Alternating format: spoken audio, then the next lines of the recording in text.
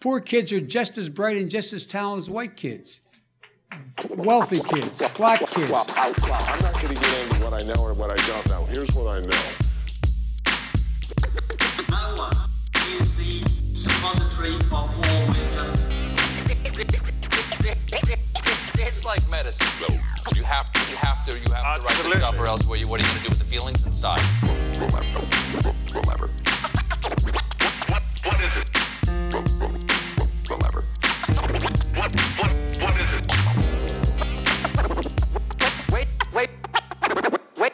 Waitress walks over to me.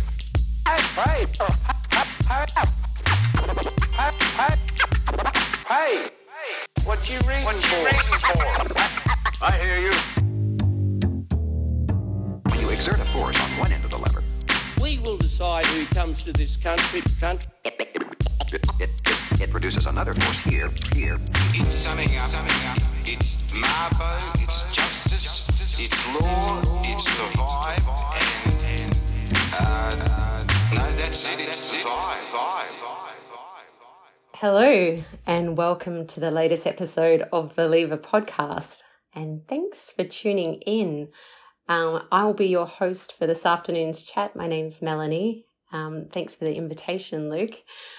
I'd like to begin by acknowledging that we're producing this on the stolen lands of the Wurundjeri people of the Kulin Nation. And I'd like to pay my respects to elders past, present and emerging.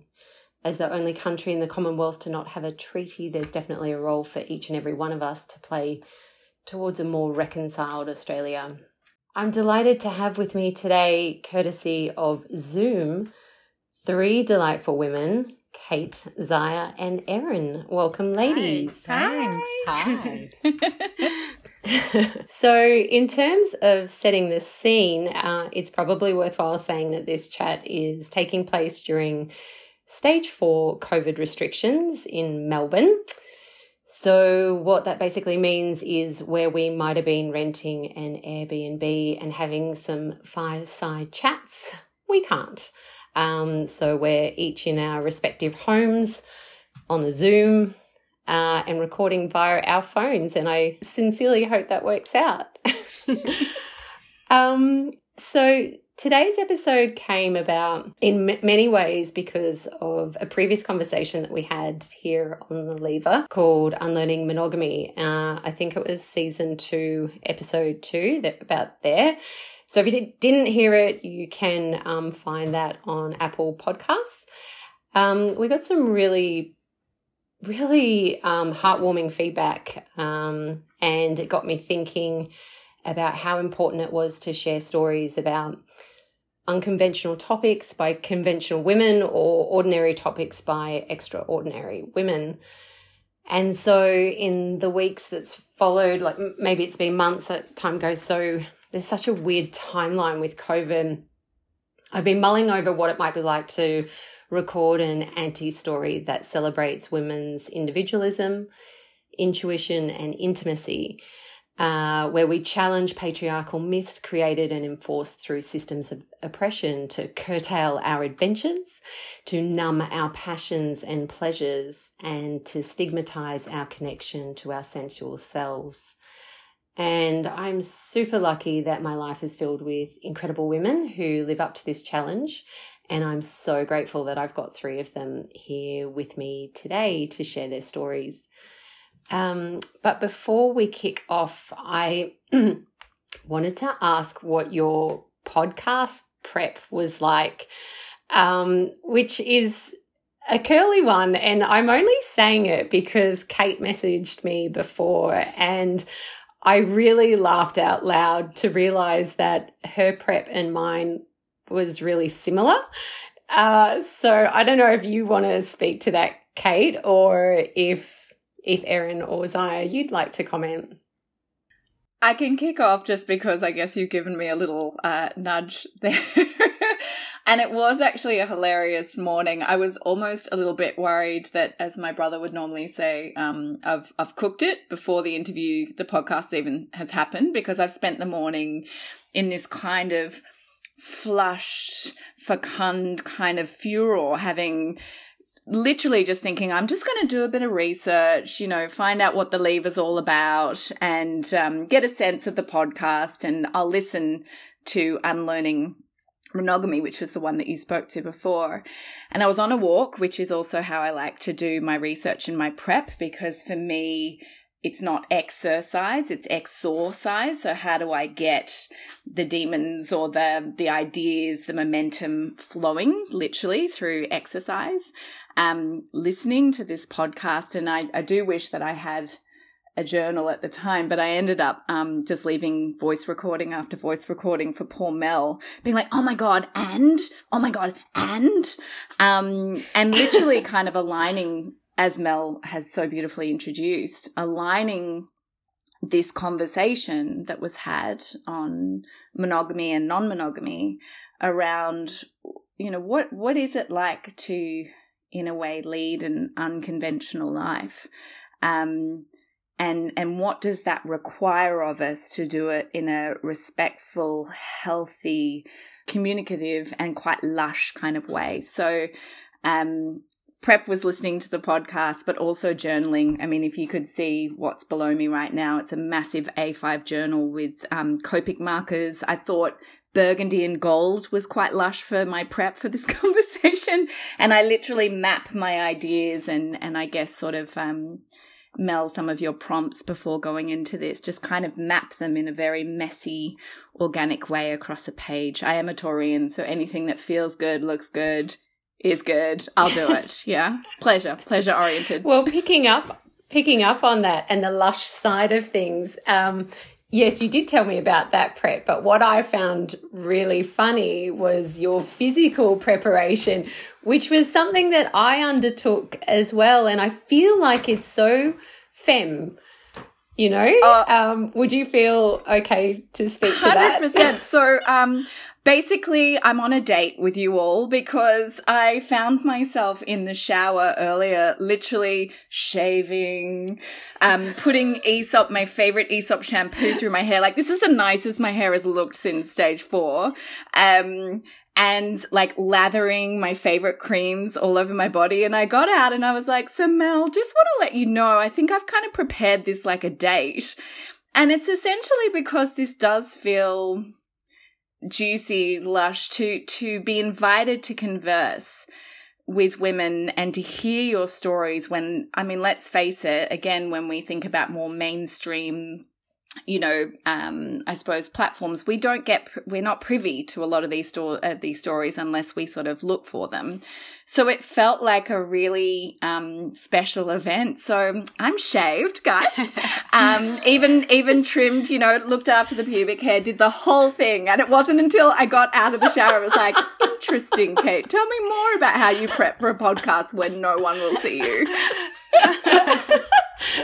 Well, as you ladies can see, like evidently hair is done at my end. Face is on, again, probably for the first time in all of COVID. And actually the bits that you can't see are very tidy and draped in French lingerie. So I also instinctively just femmed up date style. I love that. And I love your little sideways glance. Lots of those, darling, lots of those. Erin, Saya, what was your preparation like? Look, I feel very, I feel like, that sounds so great and luscious and I wish I had have done that.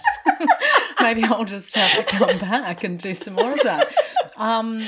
We'll do an episode 2, great. Dal. I'd love it. Us Sagittarians, we're too busy flying by the seat of our pants to do much prep, aren't we? No, I've been rolling around trying to do all the other things that need to get done today in some sort of varied order of no order at all, with something that sidetracked me somewhere and led me there and then back there and then, I'm doing that. I've got to do it. I did make a really nice cup of chai or a pot of chai, but that's as and I thought about some things. But preparation for, what, as I sort of said when we had a bit of a chat yesterday, I really feel quite fluid at the moment, and I've had a lot of stuff going on. So I'm fairly, I can be a very grounded person, but I'm very, very fluid at the moment. And so a lot of memories and thoughts have been coming to me, just in regards to some of the things that we've talked about, and they've come through, as you were saying, Kate, exercise, but it's me flapping around in, crawling through the garden and pulling something out and going, yeah, that thing, or just, it comes to me like that, but that's, yeah. So,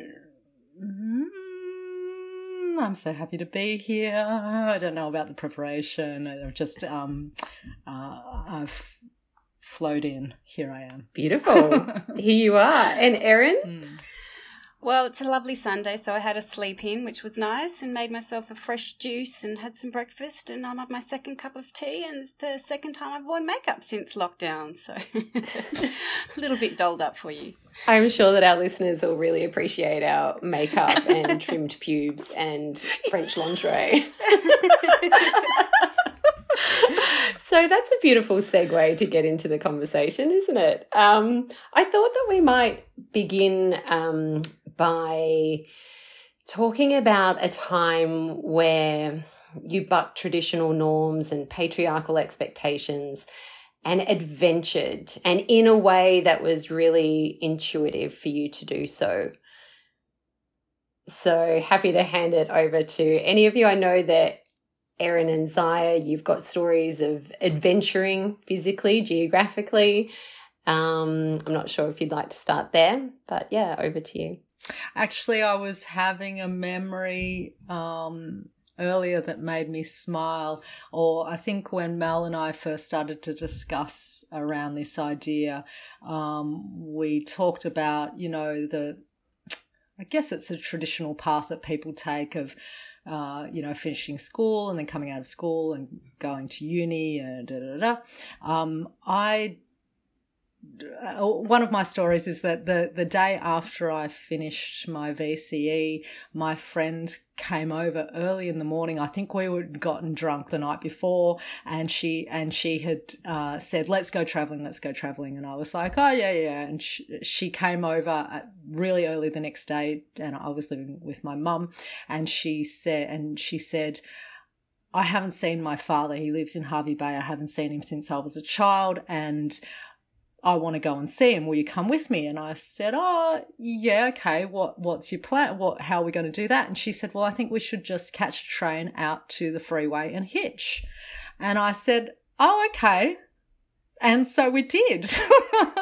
And so we hitched, and we didn't really know what was where or what was going on, but we hitched to Sydney, and we met people in Sydney and stayed with people, and like this whole new crew, like we were just out of high school, of incredible people and adventures, and strange things happened. And then, ended up in Nimbin and Byron, and that's my first sort of introduction into those areas and those connections. And anyway, we ended up in Hervey Bay hitching in trucks, and incredible truck drivers. And I mean, there's so many stories in there, but that sort of opened up a gap decade, I call it,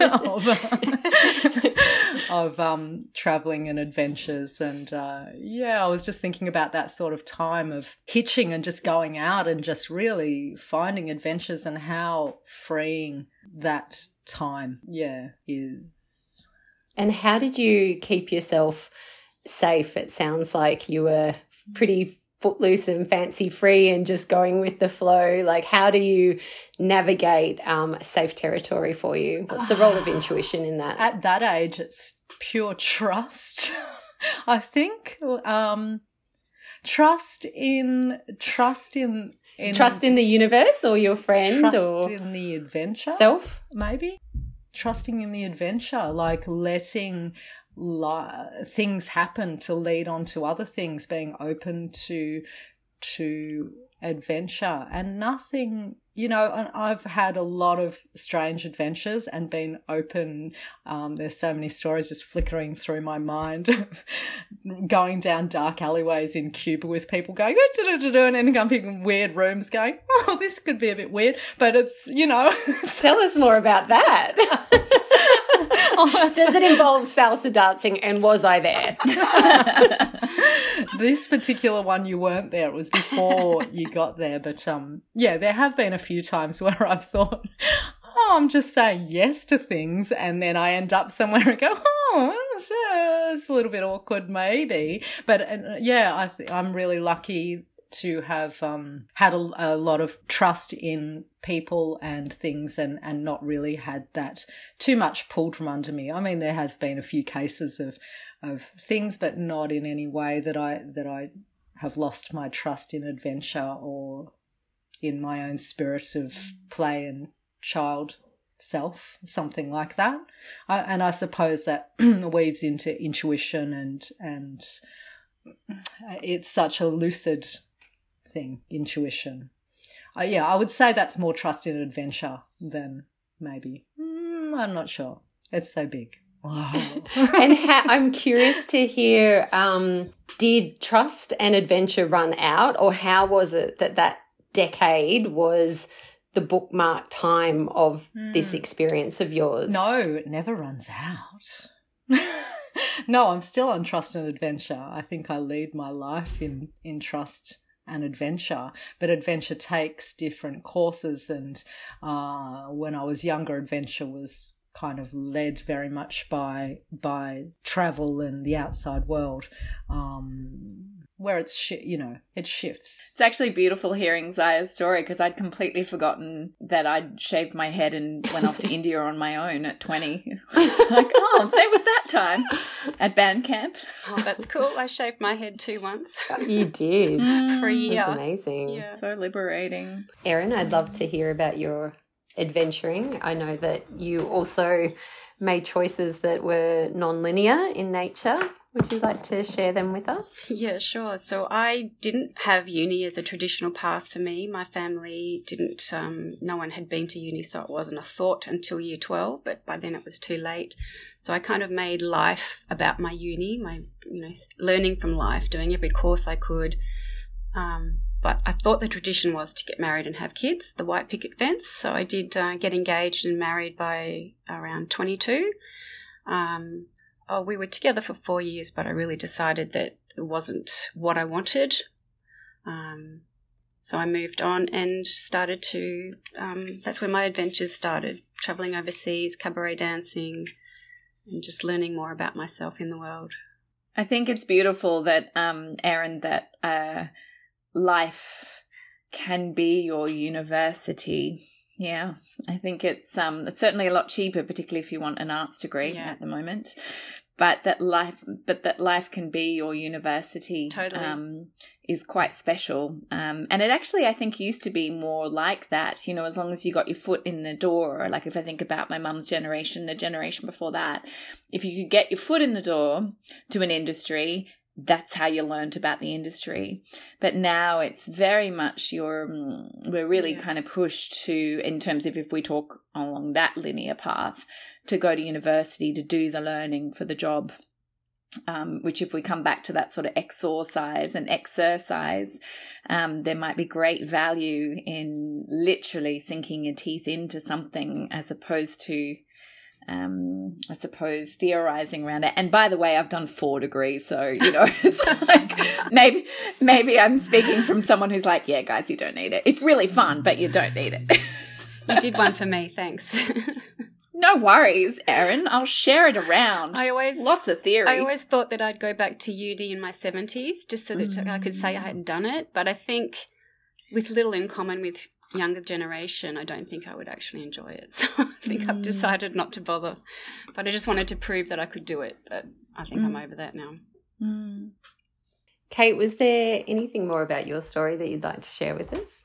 Yeah, it's funny. I sort of, you know, I know my big doozy non-linear story, and it's like, do we say that first, or do we give a little, you know, insight into the little tinkerings that might have led up to it? But it was just reflecting. I remember thinking, I was like a very, very, very shy kid when I was little, but I used to love Cyndi Lauper. She was like my major favorite, and I remember thinking, whenever choices were presented to me, what would you want to tell your grandchildren, particularly my female grandchildren? What would I want to say to them when I was presented a choice? What did you choose to do? And it's funny that question has kind of followed me a great deal whenever, again, I am presented with choices. And I, you know, Mel, I've reflected a little bit with you on, you know, presenting to a bunch of academics at Monash University, the only person who doesn't have a doctorate, talking about pleasure in education. You know, it's like non-linear, non-conformative, def's not patriarchal. But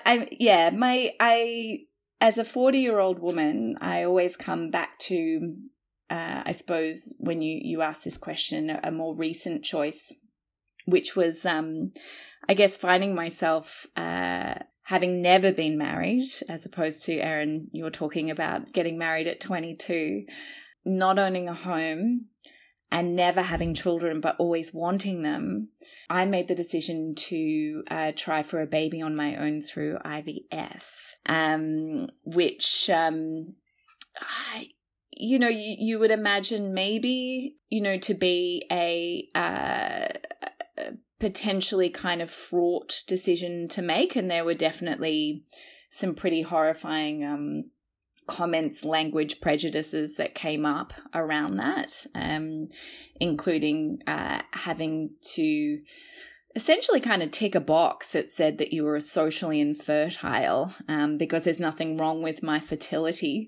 But I didn't have... so offensive. Oh, it's so offensive. Oh, God, it's so misogynistic. It just makes me feel quite ill. The language, right? The language. Is that an industry term? It's my understanding, yeah, that it's industry but also medical. So the same way in which a woman's eggs past 35 is deemed geriatric. Oh, wow. So you would have the medical industry calls them geriatric eggs, no matter whether you're going through IVF or not. It's the language that is used to classify you, because there's nothing wrong with me fertility, so there must be, you know, something wrong with me socially if I don't have a partner. Oh, obviously. And I'm choosing... How nonconformist. Yeah, and I'm choosing to do this as a single woman. I also have a huge problem with the word single, by the way, but that's like a whole nother podcast. Oh, yeah. I don't even know what that means. I can't relate to that at all. I see it on forms and I'm like, oh, but that doesn't capture in any way the colour that exists within my personal circumstance. So I honestly sort of pause, really confounded about what box I'm meant to tick, because I feel like I don't fit into a box. Oh, totally. And I always have this like sort of academic phrase, which is everything is relational. You know, that's what I want to write on the form. Everything is relational and therefore I am not single. End theory, you know. But yeah, it was an incredibly adventurous period for me, which, as I said, kind of, or touched on briefly, like this wasn't actually necessarily a first choice for me. I'm an incredible romantic. The thought of making life with somebody was like really sexy to me. And then it was like, hang on, it's going to be over in a second. And you're like, I'm going to be in a hospital sort of scenario. Like that's really sad to me, actually. But the intuition, I suppose, because you brought it up before, or even just that known guttural desire to be a mum was so strong that it was a decision of the heart to make that choice to do IVF as a single woman. And then it was just about choosing how I approach that adventure. So it is kind of sexy, or it is relational, or it is bountiful and lush. And, you know, in that regard, I pulled together all my incredible women to help me choose the sperm donor and to hold my hand while I was being inseminated. It was actually quite beautiful. Wow, what a journey to go on with your women folk, and how radically divergent from the norms that normally govern why people enter into, or how they enter into the process, not why, but how they enter into that process. And I'm curious to know, were you faced with any prejudice or any stigma for going about that particular journey on your own? Interestingly, like, I have an incredible crew of women, so there was, of course, I was very lucky. I had a lot of support and even support in the way that I was kind of making it fun, that we'd all gather around with chai and read all of these men, these top 4 that I'd chosen, kind of like a Bachelor episode or something, I don't know, to date their sperm. I think partially, as I said, the prejudice or the othering was in the language that I was just constantly confronted by through the medical system. It isn't something, the language is not something that supports women choosing, and I've emphasized the word choosing for, a reason there, choosing to do that on their own.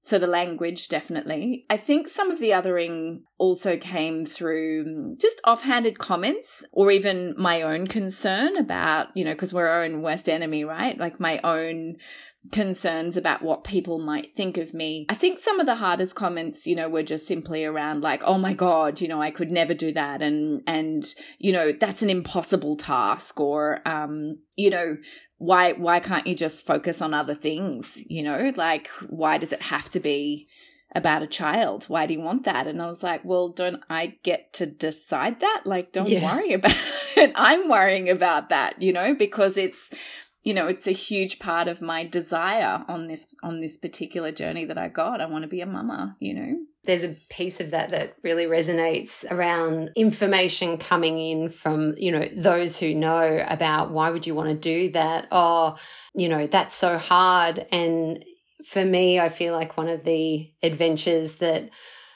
I went on, I mean, God, like Zaya, I don't know if it's a Sagittarius thing or it's just a me thing as much as it could be anyone else, but there's lots of adventures. But I would actually say that the one that I want to share is around the leaving of my daughter's father, where I heard those same comments.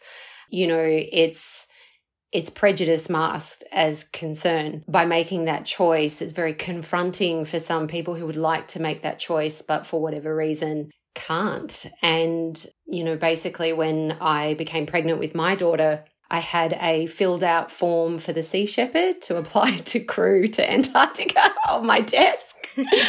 And I had a full year's worth of gigs. Like I was at that time performing with Erin actually in burlesque, and there was just so much going on for me.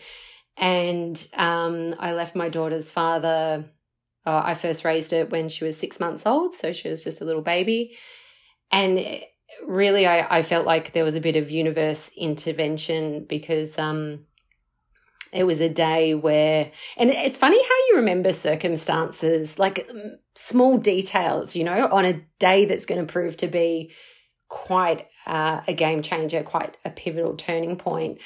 And on this day, I remember going to the letterbox. I remember that it was a sunny day. I remember getting the post. I remember that my daughter was out the back in the grass, little bub, just under the sort of dappled sunlight. Grabbed the post, raced back out the back to be with her, and sat there and opened the post. And it's always shit when you get those letters with the clear pane with your name typed on it. I mean, it's a bit of a rule breaker. Like, it's often not good news for me when I see that kind of a letter. And sure enough, I opened it up, and really the only word that I could see was eviction. And we'd only been in this place for 6 months. In fact, my daughter was born on moving day, and I'd received the same letter earlier that year because the owner, again, wanted to move back into their premises. And although we had said that we wanted to stay there for a while, we were only 6 months in. I didn't even have, I mean, can you imagine I brought a baby home on moving day. So the process of putting things in their place while attending to a newborn was just impossible. There were some things that weren't even unpacked. And for me, it just was like a colliding of worlds. And I remember in my drama, imagining my life as a book, and that the final chapter was like, and she just lived out her life in mediocre happiness, never had a satisfying orgasm, and was shunted suburb by suburb further to the outer rim of Melbourne. And I was like, oh, fuck no. Like, just no, that's not going to be the story. And obviously things were sufficiently shit for me to be like, I'm calling it. Like, this is going to be the last move together. And yeah, sure enough, that was where we ended our story a couple of months later, and I went my own way and he went his. Welcoming Zaya back. Hello. Yeah, that was a strange adventure. I was just chatting to myself. Everyone was frozen with really great faces on, though. Good listening faces. It was fantastic.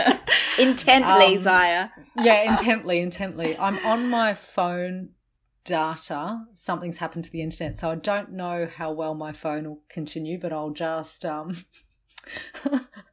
I'll just go with it. So, Carry on.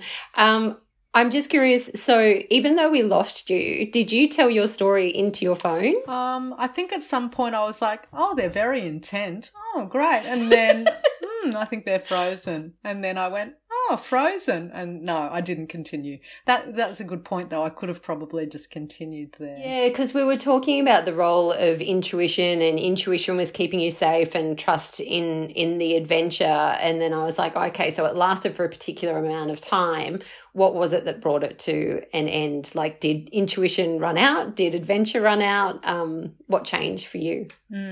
I think I call it a gap decade because it was really floating around 10 years of quite deep listening to callings and following those callings. I mean, in that gap decade, I did have Lily as well. So, but I think I really allowed things to call me, and I moved with those callings. What changed it was probably that and in there I was doing a lot of things. I did commit to things, but I had a lot less commitments. Having a child was a commitment, but she still flowed through and just came on every adventure with me, and I didn't turn away from adventures just because I'd had a child. So I suppose I call it the gap decade because then after that I did go back to study and sort of put my roots down a little bit more, but not for very long, really. Saturn return was for me, that time, that sort of 28 was a real time where I feel like it shifted, but I still really am called by adventure, and I still do go that way, but I'm much more grounded with the way that I do it. Or choose now and particular, whereas I think I was more like, oh, that's pretty, I'm going that way. Like, oh, that's fun, that smells nice, oh, I like the look of that, and much more flighty than I'm much more grounded with the way that I use my energy now. I guess I was searching as well. When you're younger, you're looking for your path and you're looking for your people. Or I am still, it's 2. Hello, people. Yeah, something like that. Thanks, Aya. Erin, I know that you've made choices, on your journey related to the motherhood sort of topic. Did you want to delve into some of your decision making? Yeah, sure. I was in, at the time, a conscious relationship of almost 10 years, and we were re-establishing for the first year it was every 3 months. Do we still want to be together? What do we want to do? And every year then we'd assess whether it's children. And by the 9th year we had decided it wasn't really going to be an option for us in that relationship. But also when Zaya mentioned the Saturn return, my Saturn return manifested Crohn's disease for me. So I ended up being sick for 2 years. I left corporate. I thought it was corporate that was making me sick, but obviously there's lots of things that I was unhappy with underneath in my life that needed to change. So went through those, quite major surgeries, having a bowel resection, and I just quit my job in Collins Street and stayed home for 6 months to recover and started an admin business. Yeah, so that was pretty hard, just leaving the corporate world and not really knowing what my next move was going to be, but I just trusted that the universe was going to hold the path before me and I would be okay. I mean, I had a partner at the time, so I wasn't alone. But because of the scarring down my stomach and having my stomach muscles cut a few times, I just thought, well, being pregnant and having that scar stretch just really didn't appeal to me. I'd been through enough physical pain, so I'd never really been clucky and didn't think a child thing was for me. I wanted to pursue a more spiritual life, and I didn't think that I had the energy to give that full attention to a being. So no, I've chosen a more selfish life. I think I wanted to just be more spiritual and adventure, and also just the physical of not wanting my scar stretched and being in pain. So, I just chose not to have children. I was just going to say, Erin, I've literally written down in my notepad physical commitment, because I think that is something that comes into the story. And I loved, Mel, that you began with, serve through storytelling. I think this is a part of the conversation that is really important when we're talking about to be or not to be when it comes to motherhood, that there is this physical commitments from kind of, word go. And, how are we with our bodies at that time when we're thinking about it or not thinking about it, if it just sort of happens, what are our relationships to our bodies? Because that is something, I guess, that can, as you've so beautifully said, Erin, come into that dialogue around whether we want to be mothers or not. And actually what was really interesting, is through the IVF journey, you have to take a bunch of hormones. I had to inject myself with hormones every day. And I've always had a very uncomfortable relationship with my body, and it expanded quite a bit. And I had to kind of grit my teeth and say, for the greater good, I want to be a mum. I'm making a physical commitment as much as a heart commitment here.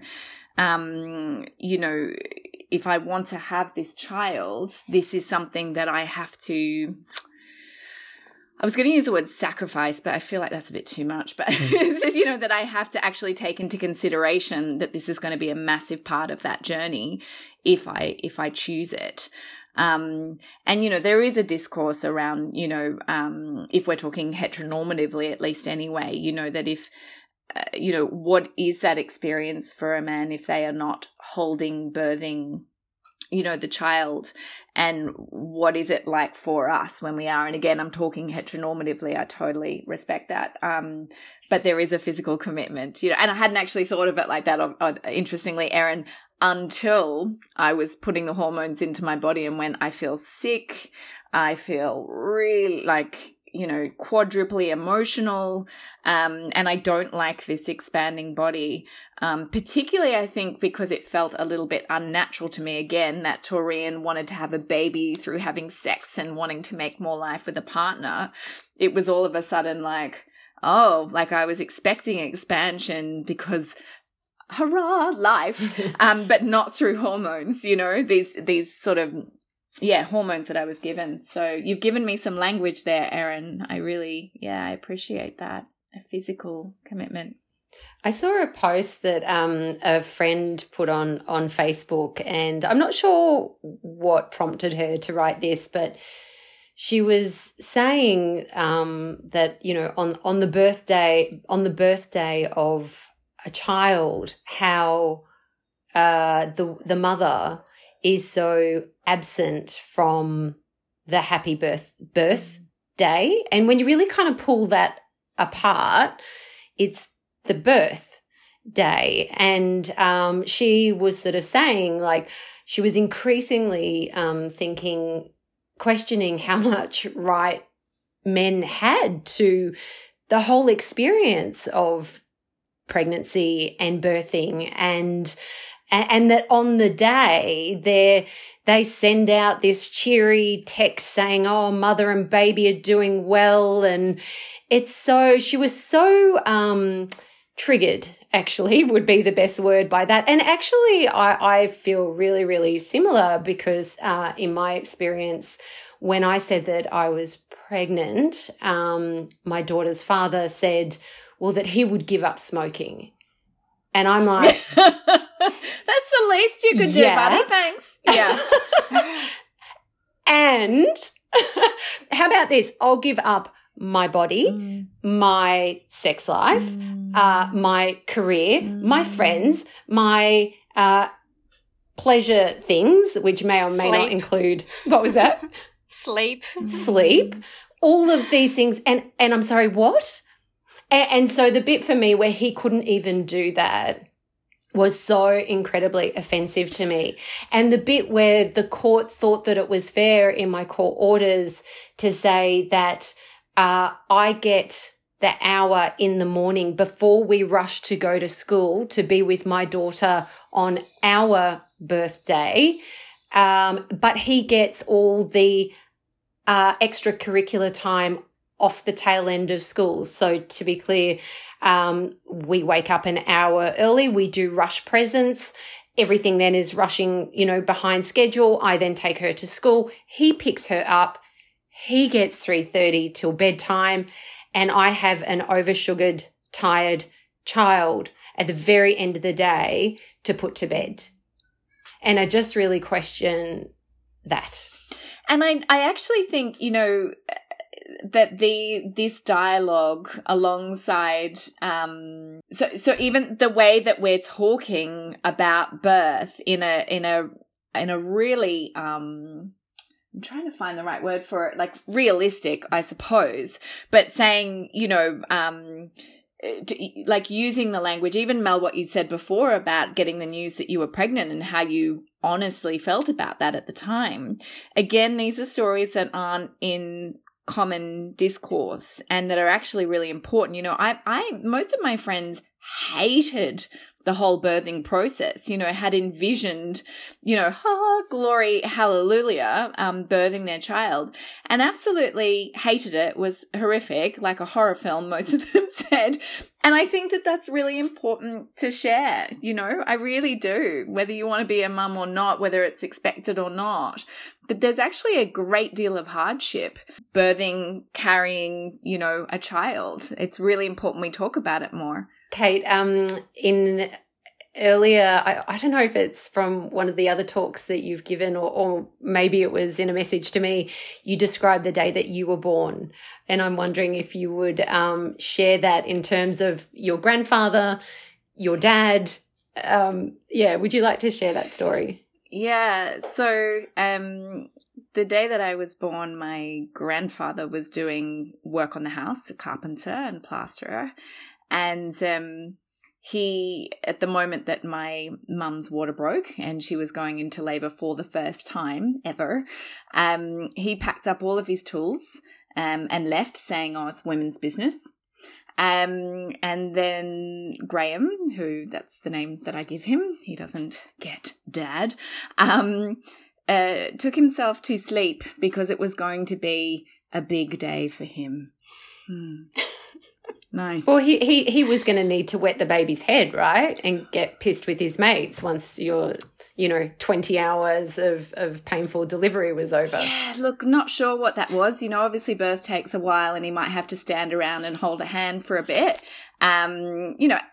Not sure, but it was going to be a big day, so good to get some rest before going to the hospital and, doing all that. So. Well, one wants to look one's best on a day when photos are going to be taken, doesn't one? Look, what I know of Graham, I think probably that's what he was concerned about.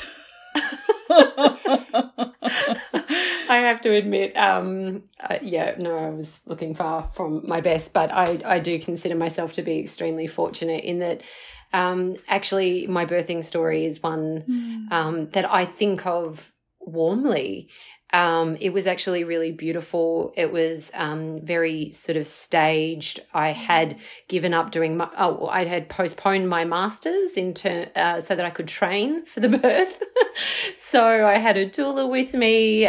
Zaya had provided a lot of counsel and information, actually, based on her previous experience of birthing her daughter, Zaya. And really things just sort of stepped out in an incremental way. And it was actually a very beautiful experience. I did at the end of it go, I'm never going through that ever again. But, you know. And also, I guess in that regard, that the not choosing to have children is also a beautiful story as well. You know, I mean, Erin, you were talking to the choice not to and the adventures, the other adventures that you have had, you know, alongside that. And again, like, that is such an important thing for everyone to hear, you know, the choice not to, and what adventures and what beauty comes from that choice as well, particularly when it's aligned with, Erin, what you want for your bloody well fucking life, you know? Yeah. Yeah. Well, I assessed it every year and, you know, do I want to have children? How do I feel about it? What would that mean for my life? And then, yeah, by the time I was in my probably early 40s, I thought, okay, I'm at peace with this decision. And that's when you spoke before about donating eggs. I called up and they said, no, you're too old. We don't want your eggs. And I was so offended. I thought, well, if I can't have a kid, at least I'll help somebody else. So when they rejected that, I just thought, oh, thanks. Yeah, that's a common story, and actually one of the reasons why it's not quite in line with what you're saying, but it just made me think of the reason why I chose the donor that I chose. He was the only person in the letter who actually referred to, so whenever he wrote to the child and wrote to guardians or parents, actually had a whole lot of slashies, would say your mum / your mums / your mum and dad / you know, and I felt really included there, as opposed to, you know, it's like, because again, I'd felt so excluded, because I have these geriatric eggs that no one really wanted, and they were saying it's probably not going to work for you, you're too old. I'm like, I'm 39. What do you mean? I haven't even hit halfway yet. You know, there was just constant rejection, as you've kind of experienced when you're wanting to do a beautiful thing. And it was I was so grateful to all of these men for donating and for quite often articulating, I'm doing it to help other people. But there was only one who was inclusive, who actually recognized that there might be just one woman who wanted to have a child on their own. And I was like, that's the sperm for me. Someone who's inclusive, who recognizes I might be out there wanting to do this, you know. Zaya, did you have anything that you wanted to share on that topic regarding your second pregnancy and entering into motherhood the second time? Actually, a lot of different thoughts are kind of flowing through my mind as I'm listening to Kate and Erin and our choices, in between. What would I like to add? I've been an accidental doula for a long time. I was invited to a birth with my best friend from high school. We found out that she was pregnant when she was 17 accidentally, and I was at the birth of her daughter, and we were both about 17, 18 at the time. And from there, I've had this journey of being at births. And I think I haven't counted for a while, because I guess I'm sort of now out of the age of being at everybody's births, but maybe 18 or 19 births of children, including 2 of my own. So I think there's a lot that we don't talk about in regards to birthing, but I think every birthing story, however horrific, is incredible and beautiful. And I'm very I feel very strongly about that place, and choosing to be there or not is a really strong decision too. And in regards to my second pregnancy, my first pregnancy was accidental, but there was so much more flow in it actually than my second pregnancy. Was a lot more difficult. It was probably also because I was older, but that idea of adventuring and being pressurized by the outside world or stigma or my own stigmas on myself being older was really, really different from being a mother when I was 22, 23 and then having Roxanne at 37. Zaya, I'd be curious to hear, just because you spoke of stigma then, those two ages are sort of at either end of the fertile kind of spectrum, if you will. And I'm wondering, from a prejudice perspective, was there more or less as a young mum or as a so-called older mum? There was much more as a young mum, the way that people would look at me with Lil, and, you know, the way that the other mums at school were with me. I mean, I was young and alternative, so there were two things that were just left me on the outside a lot when all the mums would stand around in their lycra and latte and I'd be there with, like, you know, I don't know if I had dreadlocks or what at the time, but, you know, Sex Pistols t-shirt picking up my daughter, you know, or something. I don't know. There was a lot, but I probably didn't give a shit, where maybe I did more being old, or I have more maybe being older. But I've found that sometimes it's been the same thing being now, that maybe it wasn't that I was younger. Maybe it's just because I'm not typical. So I still get excluded by the mums in their lattes and their lycras. So yeah, not sure. A lot more judgment when I was young, though. That not typical is so, like, the hairs on the back of my neck stands up. I think partially because that was what I just so desperately wished to be, was not typical, you know. And then, you know,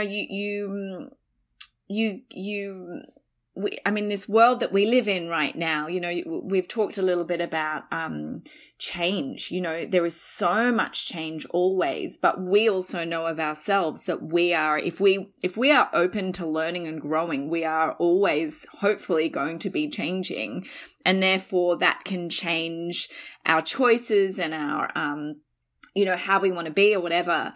So I don't even, you know, the hairs stand up because I don't actually understand what typical is and who bloody well got to decide what it is, you know. Yeah, it enrages me. And in fact, I suppose as I began on that other end of the spectrum, it really excites me. Like, I don't want to be whatever typical is. I want to be malleable and growing and changing and being curious enough to go, you know, it's not having a baby with a man. Okay, it's IVF. Oh, I'm having miscarriages. Okay, what do I learn about being a woman here, and how can that then shape the next part of my life? You know, I just don't understand what typical is. Can anyone please explain what typical is and why there is a typical? It'll be a surprise to no one to hear me say I know where it comes from, and I don't want to be the only one saying the P word, but, you know, there's a particular system that sits above us that enforces particular ways of being and ways of behaving, and those are the norms that I feel like feminism is really testing at the moment. And, you know, when I talk about feminism, what I'm talking about is equity, is equality. You know, true feminism isn't about one gender being more powerful, more dominant, or more pervasive, or, you know, it's actually about balance. It's about masculine and feminine being equal. I just really feel like I want to add to that regarding typical, Kate. I think and for the listeners out there, I'm Eurasian, so my mother's Malaysian Chinese and my father's Irish-ish Australian, and I have never been typical, and I have been treated as non-typical since I can remember. Like, I remember being really young and working out that I was being teased for not looking the same as other people. So, and I think it's the P word, but it's beyond that. It's culture. It's so many things that make us not typical, and then mixing culture and all of those things. And I think I have tried to find to take pride in being not typical, but it took a while to find how to do that. So I've always been non-typical and I look, and I've been treated that way because of how I look as well, and maybe the way that I've chosen to express myself too, obviously, but just also as a child, the way that I looked. Yeah. So it's always been something. Erin, as what you and I have been friends for 20 years or something, and many of your life choices are definitely not typical. I'm wondering if you'd like to share some of those stories with us, and maybe how you deal with doing that in, being that in the face of I don't know, like judgment or criticism or stigma.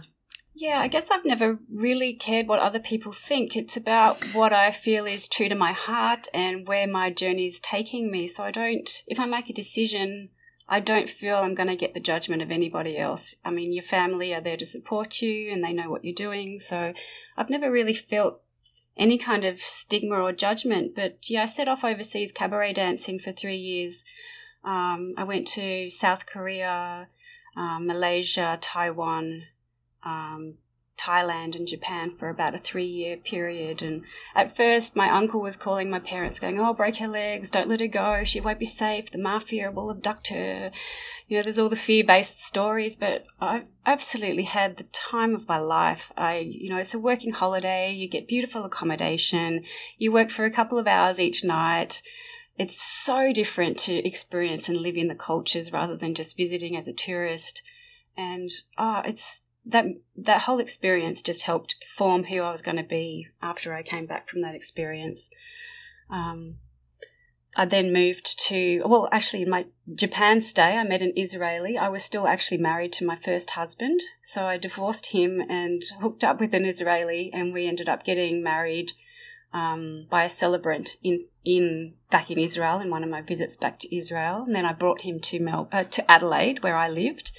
But I wanted to just give him a better life, and I thought Melbourne, because of the performing, there'd be more options for me to do that here, and also the Jewish community here is bigger. So I brought him over to Melbourne and we set up a life here. Our plan was to go back and live in Japan because we just loved it so much there. It was just our home. It was just so beautiful. So I started working at Goldfingers. It probably worked 3 months full time, but I was also working as, a PA Coles Myer head office in Taronga during the day. So I had these double lives going on.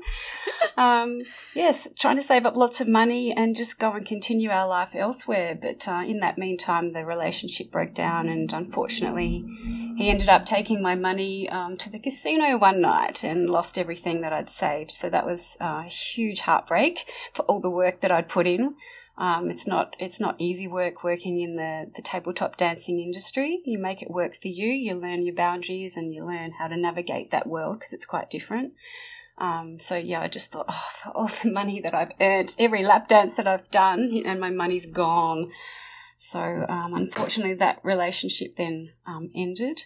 And I started a relationship with a man that I actually met at Goldfingers. I've never crossed boundaries with work and personal before, but I went home with him one night, and of course he didn't pay me for the dance because it's illegal if you go home and spend the night with somebody. And we were together 10 years, and he was my blossoming into spirituality. He was 9 years older. So that was just a beautiful, conscious, relating journey together, exploring, do we try non-monogamy? Do we try this? Do we try that? And it was just such an opening in my Melbourne experience. So that's how I came to Melbourne, and I've just loved living here ever since. Wow, that's such an incredible story. And again, I'm hearing things around intuition, and I'm wondering, maybe bringing in some of the sensual self kind of stuff. Like, how was that for you doing the dancing at Goldfingers, and what was your role in your relationship with determining that that's what you would do? And were you able to, like, if I know you as a very sensual person, were you able to hold on to that sensuality while you were doing that work? Well, I think when you're young, you don't really have that much physical persona. It's all about, your mind's out in the world. You're trying to be this, you're trying to be that, and you're exploring. I think because I was cabaret dancing overseas, and we were also doing podium dancing spots to the DJs or the live bands between sets of our shows, podium dancing just became something I loved doing, because instead of just doing the stage show, you'd put on whatever outfit, back then it was the stripy leotards and, the afro hair and whatever, and just get up on the podium and dance. So when my cousin introduced me to, when it's first opened in Melbourne, it was Santa Fe was the first one. I came over to visit her, and I went and checked it out, and I said, no, I'm sorry, it's not for me. I really don't like it at all. And then about 6 months later, she said, there's a new one that's just opened. It's called Goldfingers, and I know you'll really like it. And because we'd been in Japan together, she came over when I was in Japan, and she ended up hostessing all around Tokyo and having an amazing experience. We kind of knew what each other liked and didn't like. So I came over for 2 weeks to try the podium dancing, and she would get all of her clients to come in and pay me some money and sit there and not look, but stare up into the air just so I could get comfortable with doing that in public, because it's not something I'd ever done before. So it was kind of an extension on the dress-up podium dancing to the dress-down podium dancing. And then being, I guess, because you're a woman in becoming, and you're surrounded by all these beautiful girls and just so sensual and sexual, it helps you learn to get more in touch with who you are. And, of course, when you're standing up on the stage and writhing around, you're kind of touching your body. And I think I just learned to really accept who I was, sensuality-wise, just all the different exploring that you do in your mind, especially when you're just, making friends with all these amazing women and hearing all of their stories and why they're doing it and how long they're doing it for, putting themselves through uni, or they're a single mum. It's just so inspiring to be surrounded by that much support. So, amazing. Yeah, it was just an incredible experience. And I did it for... Well, when I came over, I tried Goldfingers for 2 weeks, and I made like $7,000. So I went home and I packed up my life, brought my husband over here, and we set ourselves up, and she found me a little apartment in St Kilda. And that's what I did for, so I did 3 months full time just to get my base money sorted while I was living here. And then I went back, I was working for Coles Myer. So I decided to temp for them at the head office. So then I just went back to the day work, because that's, I love doing the admin stuff, but I needed the fun stuff as well. Melbourne's vibrant, because compared to Adelaide, Melbourne's quite exciting, so I wanted to always be in that. And then just went back to part-time at Goldfingers 2 nights a week for about a year. What a story. And then the nightclub dancing started, and all the member parties, and then I was podium dancing in lingerie and just having the most awesome time for the next 10 years. Can I just say, Erin, I wish that, I wish for a medical system that would say, oh, you're struggling for cash for whatever this thing is, and you want to be really relaxed to, like, make a baby through an insemination. Just go out and do some dancing, earn your $7,000 a week and really lush out on your body, and we'll see you in your next cycle for insemination. I wish someone had said that to me. Well, I had a very specific experience with reconnecting with my sensual self that came after the birth of my daughter. So after I separated from her father, I did declare myself asexual. And what I knew was that I was never going to enjoy sex ever again. I couldn't look at myself, like I couldn't even see myself, and I would view what were hot, people, but I couldn't see it. They were just humans sort of passing by or whatever. And a dear friend of mine had enough of that. And she took it upon herself to buy us 2 tickets to SNS, which for those people who don't know, and probably most won't, is called Saints and Sinners. Been to many. It's yeah, of course. It's 3 floors of fucking, basically, a huge nightclub of alternative behaviour. And dang, she did cure me of my idea that I was an asexual human forever. And that was one threesome that basically put the lights back on for me. And I've never looked back.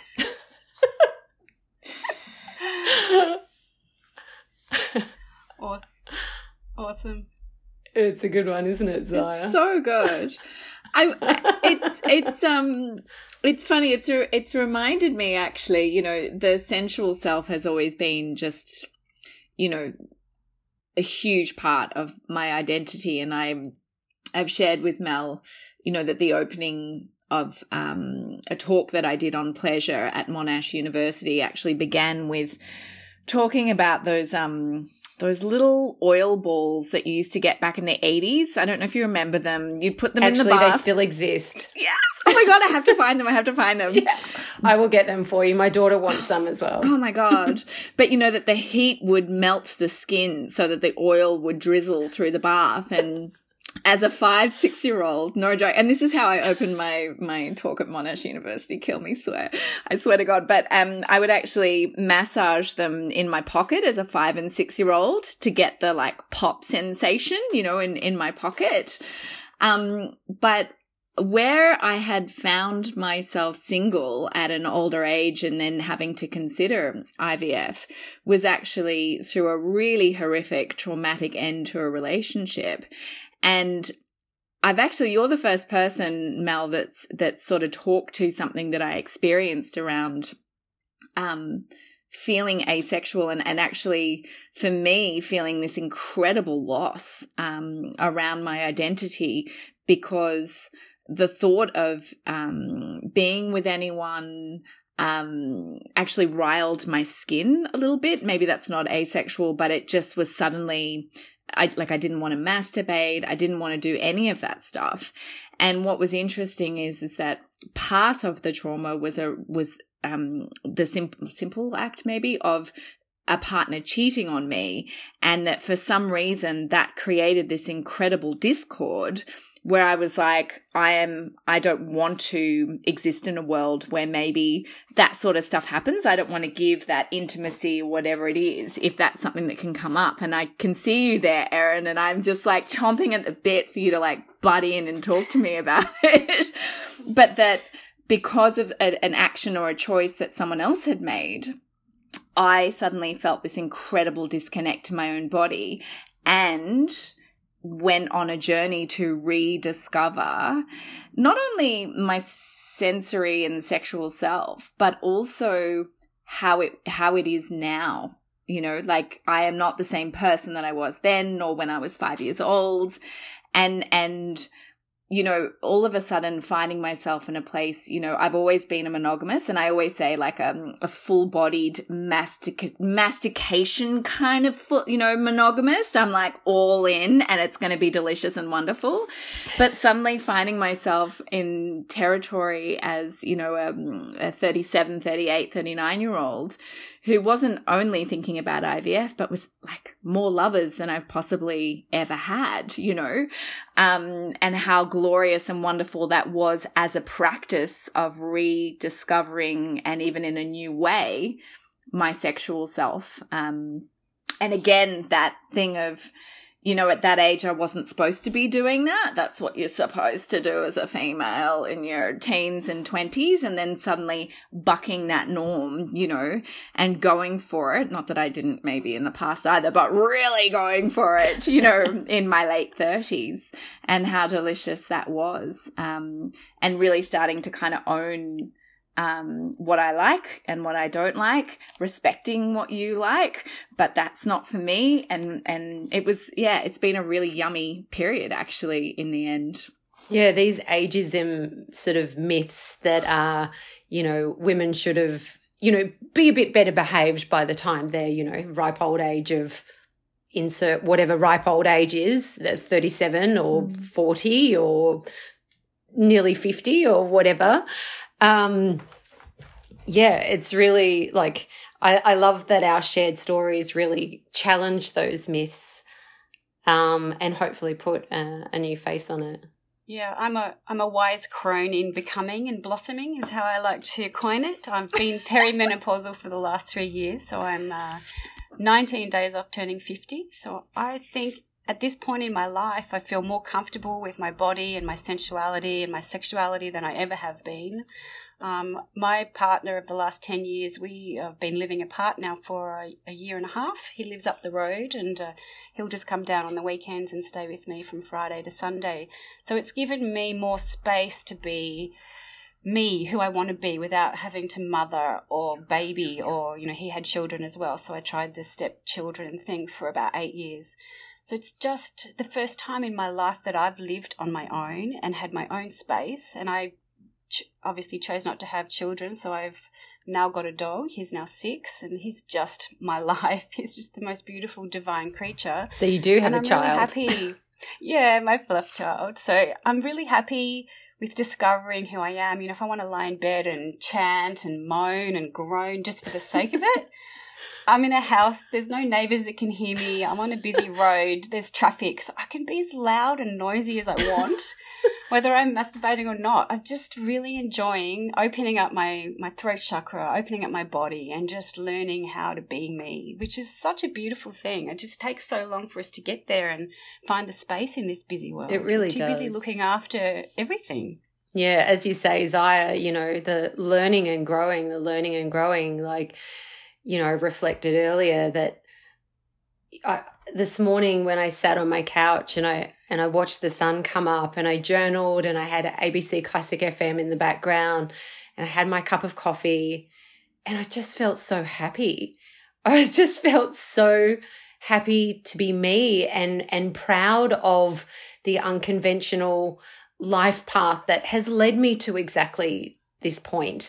And not sorry that I haven't conformed in any of the ways. And it's absolutely true that I basically have not achieved anything that I thought that I would achieve, which is really, I'm actually not even sure how to feel about that. But what I do know is that I've achieved so many other things that I didn't know that I wanted. And I feel so very rich for the experience of being a single parent. For much of the last 10 years, I have chosen a non-monogamous lifestyle. There are pros and cons with that. Cue a shout out for the Lever episode a couple back where we talk in depth about that. But for me, this lifestyle works for me, and I'm absolutely devoted to the learning and the growing and just being really, really present with that. And actually, as I adult, facing more confidently with the norms and potential prejudice that sort of comes with that, and holding my own in the schoolyard, in society, in my profession, in all the places where maybe I should be a little something else and a whole lot less me. But, I work sort of in the engineering sector, and goddamn, I'm putting on my curls and my red lippy and a flowery dress, and I'm entering into C-suite meetings with pale male style, and I am being me. Thank you. And it's beautiful role modelling for your daughter as well, just to be so powerfully you. Well, yeah, and that's a whole other part. I mean, when it comes to role modelling for my daughter, the reason, one of many reasons that I actually left her father was around wanting to role model what a strong, confident woman looks like, who's prepared to make hard choices, but ultimately is going to risk and win in the long term. I didn't want the role model to be a downtrodden, overly frustrated, bitter, constantly in battle, mother who was dissatisfied with her life, living in the outer suburbs of Melbourne, because, renters, that's just what happens to us. No, I didn't want that as a story for her. And actually, it's so funny you say that, coming back to this language of you must be socially infertile if you don't have a partner. The reason why I didn't actually have a partner to make a child with is because there was always a point in every relationship that I've had, the longer term ones, and I have chosen quite and stayed in quite toxic relationships. But the reason why I didn't have a partner around that 39 age, or at least 36, when I sort of became single for quite some time, is because I suddenly had a vision of what that daughter, that future daughter or son of mine, might see that a relationship looks like. And I was like, I have to break up this relationship because I do not want any future child of mine to see that that is how two people relate. And so, to be honest, when they said to me, oh, you have to tick this thing called socially infertile, I was like, could you actually get the men that I've had relationships with in the past and talk to them about why they're socially infertile, actually? Because that's not me. That's not my responsibility to tick, that box. And in fact, in that way, even though I am not a mother, and I'm not sure that I will be, I know that I've made some incredible choices around being an incredible mother because I have chosen not to subject any future child of mine to what I deem an unhealthy, even if it's just non-communicative, relationship. So I've always been a mother in that regard, even though I don't have physical children of my own. I do have some kick-ass nieces, though, by the way, who wished one of them when reading Charlie and the Chocolate Factory, got a bit bored because she wanted a strong female lead. I love that. And her. I'd be curious to hear in your lives whether you have those role models. So was there anyone in any of your lives who provided the kind of character and zest that you've ended up adopting? Well, for me, I've not really had a role model to look up to, but my mother wasn't allowed to work. My dad didn't want her to work, so she stayed home and looked after us and tended to the lawn tennis court. We had a nice life, but she never worked. So I took it upon myself to make sure I lived the life for her and me. It's like I had to prove that I could give us both some fun and excitement. I mean, I kind of got over that when I spoke to her more as an adult and learned more about her life and her amazing jobs and her amazing life before she married my father. So I guess I had to role model something that I wanted my mum not to miss out on. So by sharing my experiences, and when I went overseas, I'd make letter tapes, cassettes, and I'd send them home and I'd send them photos like crazy. So I think I wanted to be the role model for her, thinking that she's missing out, which obviously wasn't the case, but that was my perspective at the time. There's I'm so lucky because I have an incredible mother who's made some amazing choices. And it's one of the reasons actually I knew that I could do single parenting on my own and also know that, because so many people actually said to me, they were a bit concerned about, what I wouldn't be able to do because I didn't have a partner to support me through that journey. And I was like, I think I'm going to be doing more actually, because I'd seen my mum take us overseas. Mum had a 4-year-old and a 2-year-old at the time that she became, that she left Graham. And, she has just the most incredible story. She is so full of spunk and sass, still traveling, obviously not in the age of COVID, but travels overseas every year, moved from, has had incredible journeys through her career. So, was a nurse, then moved into television. I mean, what a leap, again, as a single parent. I have just the most incredibly strong, spunky, passionate. I always say that I got my that gene that makes me jump up when the sun is rising and it's beautiful. I got that from my mum, you know. It's like she would knock on the door, guys, you have to get up, there's balloons in the sky, you know. And I did want to this question, I think later in life I've actually chosen role models through the queer community as well too, because there's nothing like, you know, being in a position where you are suddenly othered to go, okay, I want to find some other people who've been through that. And I think because in part it was to do with, you know, how do you create a family? What is a family? That the queer community suddenly became just this beacon of fucking light, because there were all these incredible examples of what family and love in family could look like.